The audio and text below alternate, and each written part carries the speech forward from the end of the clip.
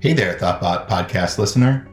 Everyone is navigating strange new waters as we move to fully remote teams and balance working from home with a slew of other challenging environmental dynamics. ThoughtBot has spent 16 years building great software with distributed teams for ourselves, clients, and the industry. Along the way, we've developed best-in-class practices to manage scope, parallelize work, and collaborate asynchronously. Is your team looking into how to adapt agile processes for remote work, keep communication and collaboration inclusive and effective, or even just staying close to customers and users? Join a panel of our experts as they answer your pre-submitted questions and share our favorite tools and tips in our latest workshop, Being Human in the Absence of Humans, a live Q&A for product teams. Head on over to tbot.io/remote to learn more, submit your questions, and enroll. That link again is tbot.io/remote. See you there. Do I get to do it again? We're going to take a quick break to tell you about today's sponsor. Nope. Time to start the show. You're just doing it anyway. What a diva. What a Mariah Carey move you just did. You're like, I'll tell you when practice is over. I'll tell you when I've got it right. The show is ready. This is not pod-unism. This is a podocracy. Oh my God. You're being a pod-tater, Torrance.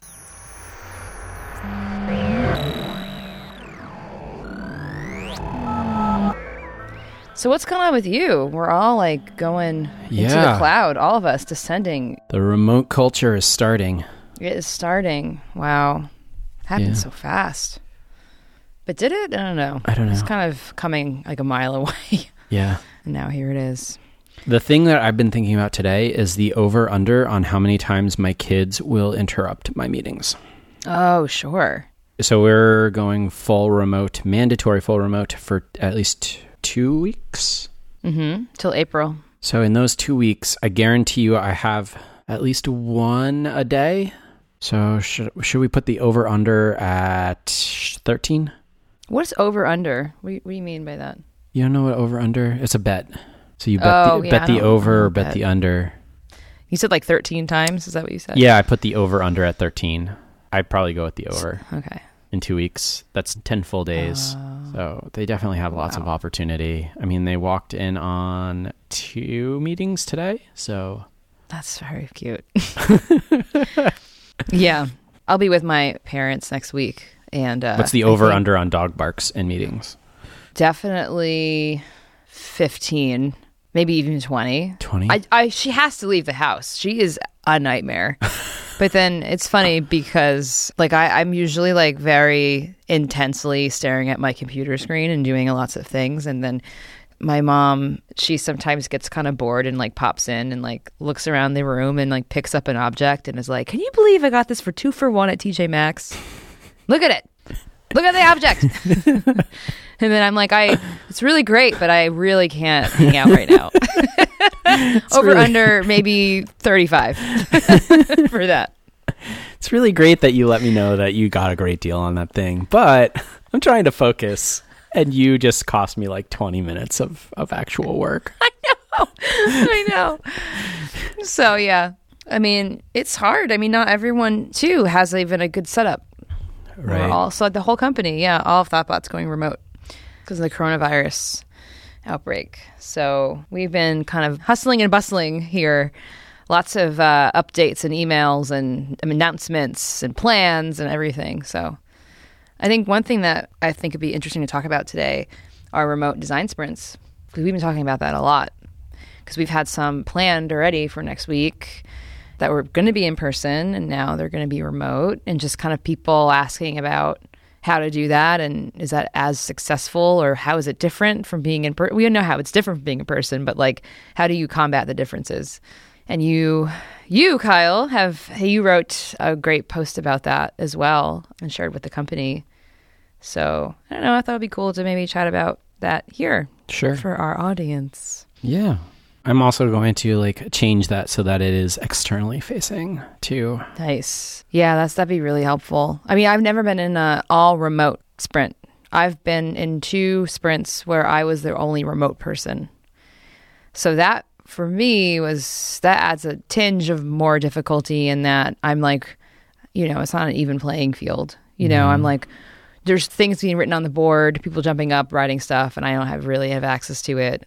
I don't want to interrupt the flow. So at one point I will ask, like, you take a photo of that so I can send it to me. So it's like less real time, you know, when you're not really in the room, and way more paying attention to things and trying to read body language, trying to like see, sometimes things go, like things cut out sometimes. And I'm just like, can you repeat that? Like a voice from beyond. Yeah. Being the solo remote is like, I think a lot harder than having a fully distributed team. Yeah, for sure. I think everyone being remote is going to be way easier, I think. Yeah. It levels the playing field, so to speak. Like everyone is dealing with the same inputs, as opposed to when one person is remote and the rest are in a room. Like you said, there's so much body language that happens outside of conversation. And so it's really hard to pick up on that if you're like, depending on your view of the room and people and everything. It certainly becomes a bigger challenge. For me personally, like one person who's remote and the rest of the team is in person, it's incredibly hard. Yeah, for sure. For some of the ones where I've done that, I've just told the person point blank that they can be involved in the Understand Day, but things like Diverge and potentially even Converge, like it's going to be so much more challenging to just include them. Like I'd rather just give them an update at the end of the day, or they can just sit and watch, and it's almost like a TV show, so to speak, and they don't fully participate. See, I have participated in like Diverge and Converge. For Diverge, I just would do crazy eights and storyboards by myself at my desk, and then I took a photo of it and post it into Slack. And then sometimes they would grab it and maybe in preview throw dots on it. Like, you know, it's kind of interesting because it was just me and another designer and like the clients. There's only 3 of us. So it was good to have another person's input, you know.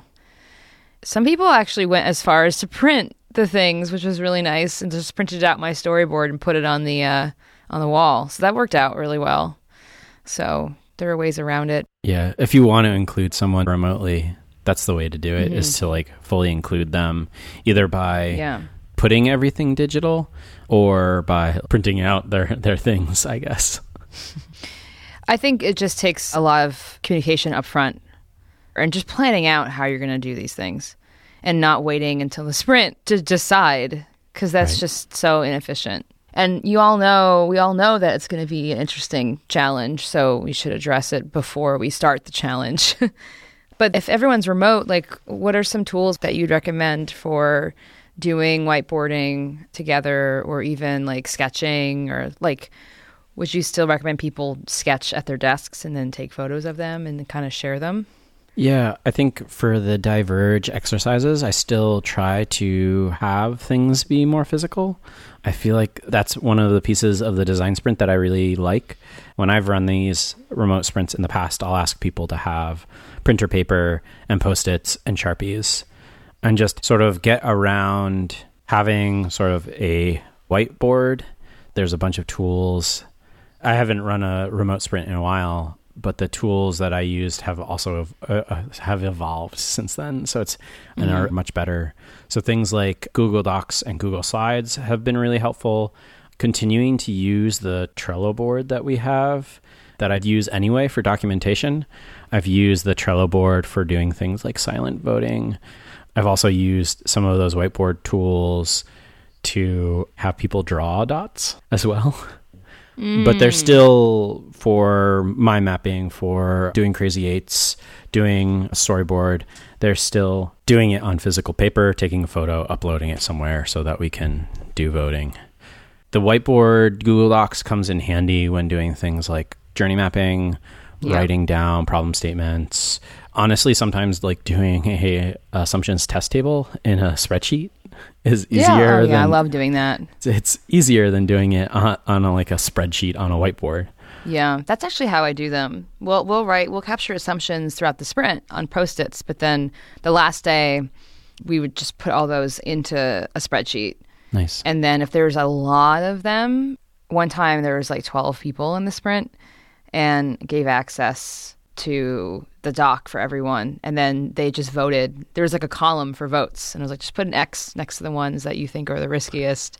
And then voila, we had prioritization all at once there. So that was kind of cool. Yeah, I love using spreadsheets for that. It's also clearer to read too when you project it. Mm-hmm. Other than Google Docs and Google Slides, I've also used an app called Mural. That's been really nice to use. I think they have like a competitor that one of our other teammates has used called Miro. Oh, yeah. But these are all collaborative whiteboard spaces, which is super nice. I know one of our designers here really likes Envision's Freehand. So they'll use that with their iPad, which I think is really interesting as someone with an iPad and a pencil to be able to use these tools and still draw in a way that like we can collaborate pretty nicely. So it's super awesome that we're in a place that I feel like technology is catching up to what we need it to work remotely really well at the scale that we're going to need to in the next few weeks, few months, whatever it turns into. Yeah.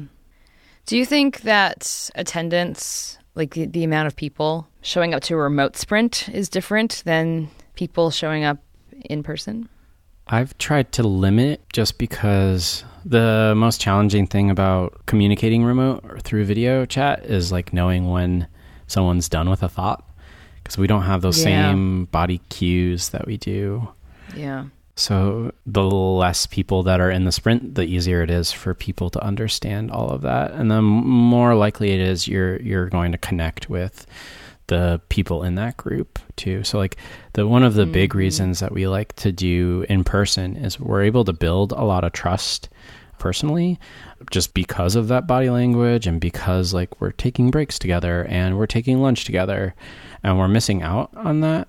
And that's the biggest thing I think about being remote is you still need to figure out ways to build that team trust and build that collaborative spirit, I guess. So the more people on the call, I feel like the more people will less likely be able to form those bonds and build a relationship. Just play like Halo together or something during lunch break. You're just pulling out stereotypes. Well, I'm just thinking of group games. And you thought of Halo. Or Sorry. I don't know. Well, you could probably play online Sorry now, right? There's got to be. Probably. Yeah. The interesting thing is because of the lack of body language, it's really hard to get a sense of what people's roles are, too, if you've never met them in person. Yeah. And like how their team interacts with each other. It's just everyone's now flat, just like a square on a screen. And I feel like the more squares, the more people you have in the chat, the harder it is to kind of suss out not only who's saying what, but kind of, again, like, who is this person on the team? I don't know. It's hard. It's just harder to draw those like relational. Yeah. It's a more complicated relationship. Yeah. Last week, a team member from London posted a photo of Miles, one of the designers. And right now I'm supporting the London team. And so I have biweekly calls with Miles, and I've done that in the past as well. And I realized that I've not seen Miles's full body. And it was just this like weird, it was this weird experience of like, I've only seen him from like the shoulders up. And like that in my mind was like, oh, that's Miles. And it just didn't dawn on me that like, oh, there's like more there. That's funny. One thing too, I think allowing time for more breaks is important if you're doing a remote sprint. You really need to pay attention more, and sometimes that's harder when you're on a remote call and, everyone is pretty much at their desk staring at their screen for that long. I mean, I think having ample time to kind of take a break, walk around, go outside, come back, I think that's really important, more so too than also important in person, but especially it's a different nature when you have everyone remote. Definitely agree with that. Making sure that it's clear too, setting those expectations, especially like I think in the sprint and in person and in a remote, like saying like you need to get up and walk away from your computer. Yeah. And saying like, okay, we're going to make sure that we keep an hour for lunch and everyone goes and eats. Yeah, it's really important. I think for what I would assume is that it's harder to stare at a screen. these Yeah. devices have so many distractions on them. And that's one Yep. of the reasons that we ask people to get rid of them while we're in person. Now we're like on it. now Yeah. now you have to use it. Yeah. So I think one of the suggestions in that post was to like essentially quit out of every single app except for the video or anything that you directly need for the sprint. Yeah. And one of my other, like for me, pushing away my keyboard when I'm in any kind of video chat is like a barrier for me of like, oh, I have to pull this thing closer. And when I do, it triggers like, do I actually need to be using the keyboard when I'm hooked up to a monitor? So it's a little harder when I have a laptop, but I also do that in meetings where I have a laptop. I'll push my notebook in front of the laptop. So it like I have to actually physically move my notebook Oh, nice. just so I remain focused and aren't distracted. I feel like that should be a ground rule. Everyone should be doing that, quitting out applications they don't need, trying to minimize distractions. That is just very hard to mandate that across a team, especially when it's not all people on your own team. Have you had trouble in the past kind of making sure everyone is distraction free, or it's just you have to pay attention in a sprint? I find that it's harder to kind of drift away than back when you're dealing with like a remote situation. Mm-hmm. It's both in person and remote. That like the larger the group, the harder it is to engage everyone for that amount of time. And so like there's again another reason why I think like having a smaller team. Every remote sprint I've been on has been 5 people or less. So really constraining the amount of people so that like you can easily tell when someone's starting to get distracted or pulled away, and you can say, okay, like let's take a break. I feel like that's really, it's a lot easier to do in person, especially when you have a bigger group. You can start to see like, oh, that person's on their phone. I shouldn't have let them have that in the first place, but like clearly they're being pulled away. So let's take a 15-minute break, and when they come back, I'm going to make sure that everyone puts their phones in this basket. Right. The virtual basket, though, of course. Yes. It's also hard now too it's because the virtual basket. Yeah, right. The shopping cart. We're all going to sell our phones on the internet before we start our sprint. I'm going to have everyone pull out their phone and show it to me on the screen, and they have to fling it across the room. Oh my God. Into the fish tank. into their fish tank. Interesting thing too is I would imagine conversations going a little bit slower because you can really only speak one person at a time. And not saying that people just talk over each other, but it's easier to interject and pop in when you are, in person than when you are remote. And I remember like when I was remote and everyone was in person, there's plenty of points that just kind of floated on by. And I was like, ooh, I want to add something to that conversation, but the lag, and then I couldn't get in there. And it was like, well, all right, that ship has sailed. I'll just wait. And it's always kind of awkward when you're the only remote person to then interrupt everyone in the room and be like, hi, I wanted to just add something to that last point. You have to just kind of be okay with doing that. And everyone knows, and people are grateful that you are listening and paying attention, even though you're in the cloud. But I think when everyone's remote, do you have any tactics of when people can be setting up to speak, or like when they want to let people know that they want to say something? Yeah, I haven't gotten to this point because it felt okay every time I've done it. But some of our coworkers have pointed out that there are like a couple systems, I guess. So one person said using chat and stacking up essentially raised hands.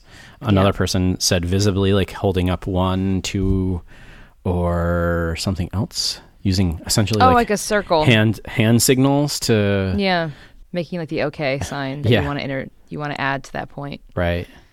So if you want to say something, you just put up your first finger if you're the first person who wants to say something. And if you want to say something as well, you put number 2 or number 3 just to like designate where you are in the queue. And then if someone is speaking and you want to add to their point, you would make like the okay symbol with your hand. It's really interesting. Yeah, I haven't had to do that either. So I'm wondering if that's going to come up in the next couple of weeks. Yeah. I certainly think that probably happens more often for me, like making sure that one remote person is included. But one of the things that I'll do when I know someone in remote is in, or if we're all remote, like to pinpoint the people who haven't talked, or like while someone else is talking, watching other people and like interjecting and say, oh, it looks like Jacqueline has a thought. Oh, yeah. Or Jacqueline, you haven't said anything in a little while. Do you have anything to add on this last idea or something else? Mm-hmm. And so asking specific people if they have something to include, which hopefully is a nice way to like lead them into a conversation. That helps too, to define that role too, just to kind of be like, have a reminder of, hey, I'm going to keep note on time.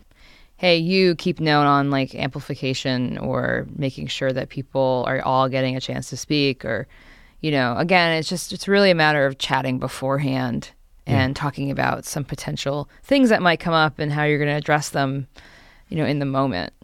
Would you say that all the cameras should be on, or can people participate with just their avatars? I think that depends. I like that we have a culture of putting our cameras on, but I know other companies that have cultures of not. Yeah, totally.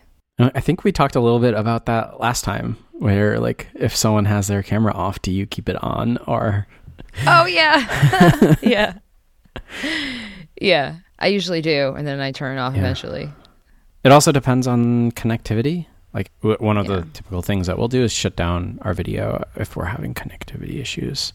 So it's more important that we can talk than see each other. Yeah.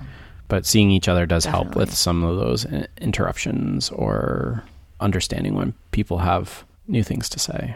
Yeah, if I'm joining like a company-wide meeting and I'm not going to be actively participating in it, I'll just turn my camera off. Mm-hmm. I'm more there to listen, and no one needs to just see me staring at a screen.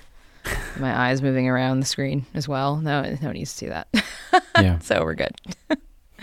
So yeah, it should be interesting. I mean, since I'm also going to be remote for the unforeseeable future, having the whole company be remote is a nice segue. That makes it easier.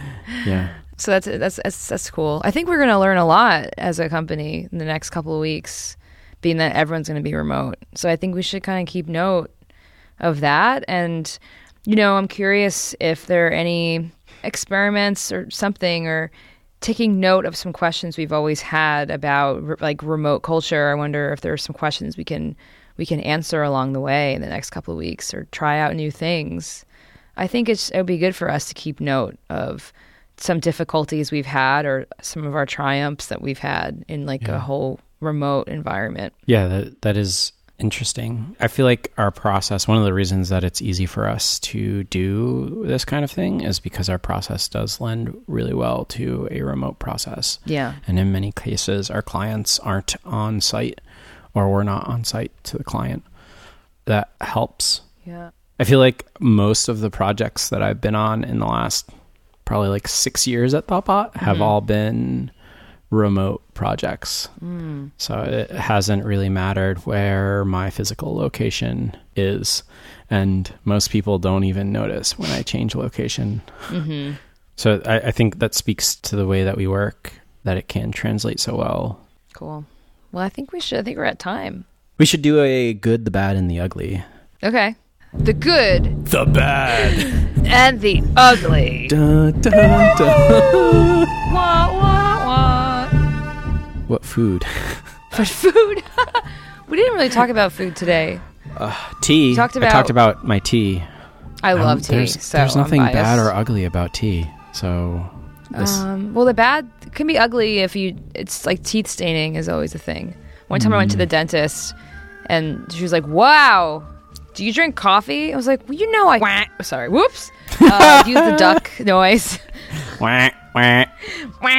You know I can drink. Do you really coffee? Curse to your doctor? No. Internally, I'm always cursing. Come on. In my brain. Come on. They just want me to get the whitening. You know, that's what they're trying to do. Oh my. Oh, wow. Do you drink coffee? Yes, I'm a human. And I know what you want me to do. You want me to take my teeth out. You're going to bleach them and then put them back in my mouth. It's going to be like $1 million, and I'm not going to pay it. Anyway, do you feel like that's being a salesperson makes you more look out for those kinds of things? Yes. I wouldn't even call myself a salesperson. I definitely participate in sales, which I want to call snails from now on because I think it'll just be fun. Yeah, so I definitely now can sniff out people who are doing snails. I'm just like, oh, you're trying that trick on me, huh? I see what you're doing here. I know. And then when I'm trying to do a trick, I'm like, ugh. I'm doing this trick. I know what I'm doing. I'm doing my snails trick. You want to close this deal or what? Ooh, let's do a good, bad, and the ugly about snails. But the is it an animal? I don't even know what is it? It's an insect? What is it? A mollusk. Oh my God, thank you. Thanks, Jackie. It's a mollusk, right? I know. Hold on. What is a snail? Here's some information. A snail is, in loose terms, a shelled gastropod. I would have never in my life have said that. It's a mollusk. It's a terrestrial pulmonate gastropod mollusk. I feel like this is the thing that people are taking away from Tentative. It's not any kind of design. Who cares about that first part? It's really about the snails. Dude, I love snails. I love them. I think they're adorable and gross, and I love everything about them. I love seeing them after the rain, and they're just one time. Oh my God, Kyle! One time I brought the mail in, and it was soaked with water because it was on the ground, whatever. And I look on the letter, and there are 2 snails on the letter. One is the smallest snail I've ever seen in my life. It was like the size of like a Dippin' Dot, even smaller than that, like half the size of a Dippin' Dot. And the other one was like a regular, like Reg's snail. And the tiny one was really interesting because it was so freaking small. I mean, I didn't know they were, and then it made me wonder which came first, the snail or the shell. I don't even know how to even answer that. It's not a question. I'm just so excited. Anyone ever asked. That last 2-minute rant of yours. That was perfect. Thank you. I wish people could have seen your face with how excited you got to tell that story. It was so great. And I was like, hey, get out of my house. And then I put him outside. But they're really gross. I love how gross and cute they are at the same time. So the good, bad, and the ugly on snails. Wah, wah, wah. The good thing about snails. You're on your own on this one. I don't really know what the good thing is about snails. Wait, let me ask. I don't know what the bad thing is or ugly thing. What's a good thing about snails? That's cheating. Okay, they consume rot. Good for them. They eat all the junk that no one else wants to eat. So they're good for the environment. They probably produce some pretty good soil. Yeah, good. And what's bad about snails? I don't know. Okay. They're slimy. And the ugly thing is that when you pour salt on them, they disintegrate, which is really mean. Don't do that, Kyle. One more thing, and then just one more thing. Someone was talking about how they had a slug problem, and so they made a maze out of salt.